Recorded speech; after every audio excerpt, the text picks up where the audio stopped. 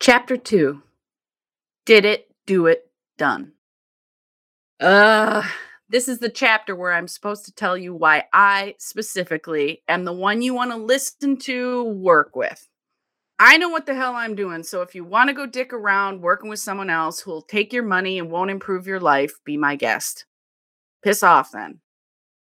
I'll be over here helping somebody who's brave, curious, and serious enough about activating themselves to change. Big surprise why I like working with folks in their teens and 20s so much, right?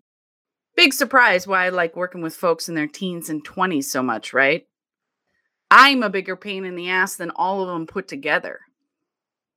Still here, huh? Brave kid. Nice.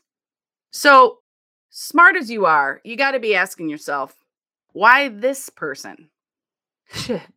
Shit. When I was in high school, the punk motto was don't trust anyone over 30.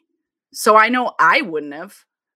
I'm probably a whole you older than 30 by now, meaning I'm your whole lifetime older than 30. Wow, that is a harsh motherfucking reality right there. The thing is, though, not only do I remember high school in my head, but I also remember the feelings. I don't think most adults do. Not enough to validate and respect yours, anyway. Now, I'm not saying I agree with everything a young adult says or does. I'm just saying I understand and can validate the urges you have and why the dark ones lead to self destructive decisions and actions sometimes. I think it's that willingness to hear you and see you that has helped me help hundreds of young people laugh more, have more fun, and enjoy more of life and themselves.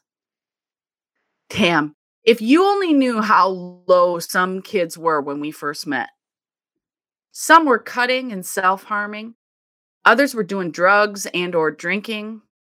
Others had had multiple suicide attempts and hospitalizations, even wilderness programs and therapeutic boarding schools. And damn near all of them had problems with friends, didn't have any friends, constantly fought with their parents and even teachers, sometimes even the police. And every single one believed they didn't fit in. And that made them think they just would never be good enough. Now, these same young people have learned so many tools for effectively managing heavy emotions and situations, including conflict.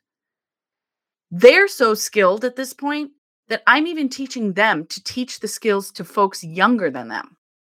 And they've even developed such a strong and grounded sense of self that when I have to crack down on them for destructive behaviors, yes, even skilled people still fuck up sometimes, they can face their fear and shame head on and, quote, eat a shit sandwich with some dignity and move on. Yep. You bet your ass I'm proud of these gifted misfits, as we've come to call ourselves. Because you see, trying to be like everybody else instead of exploring and accepting who we are is the problem. There is so much in school and society and the world that needs to change. It needs to change. You don't need to fit in.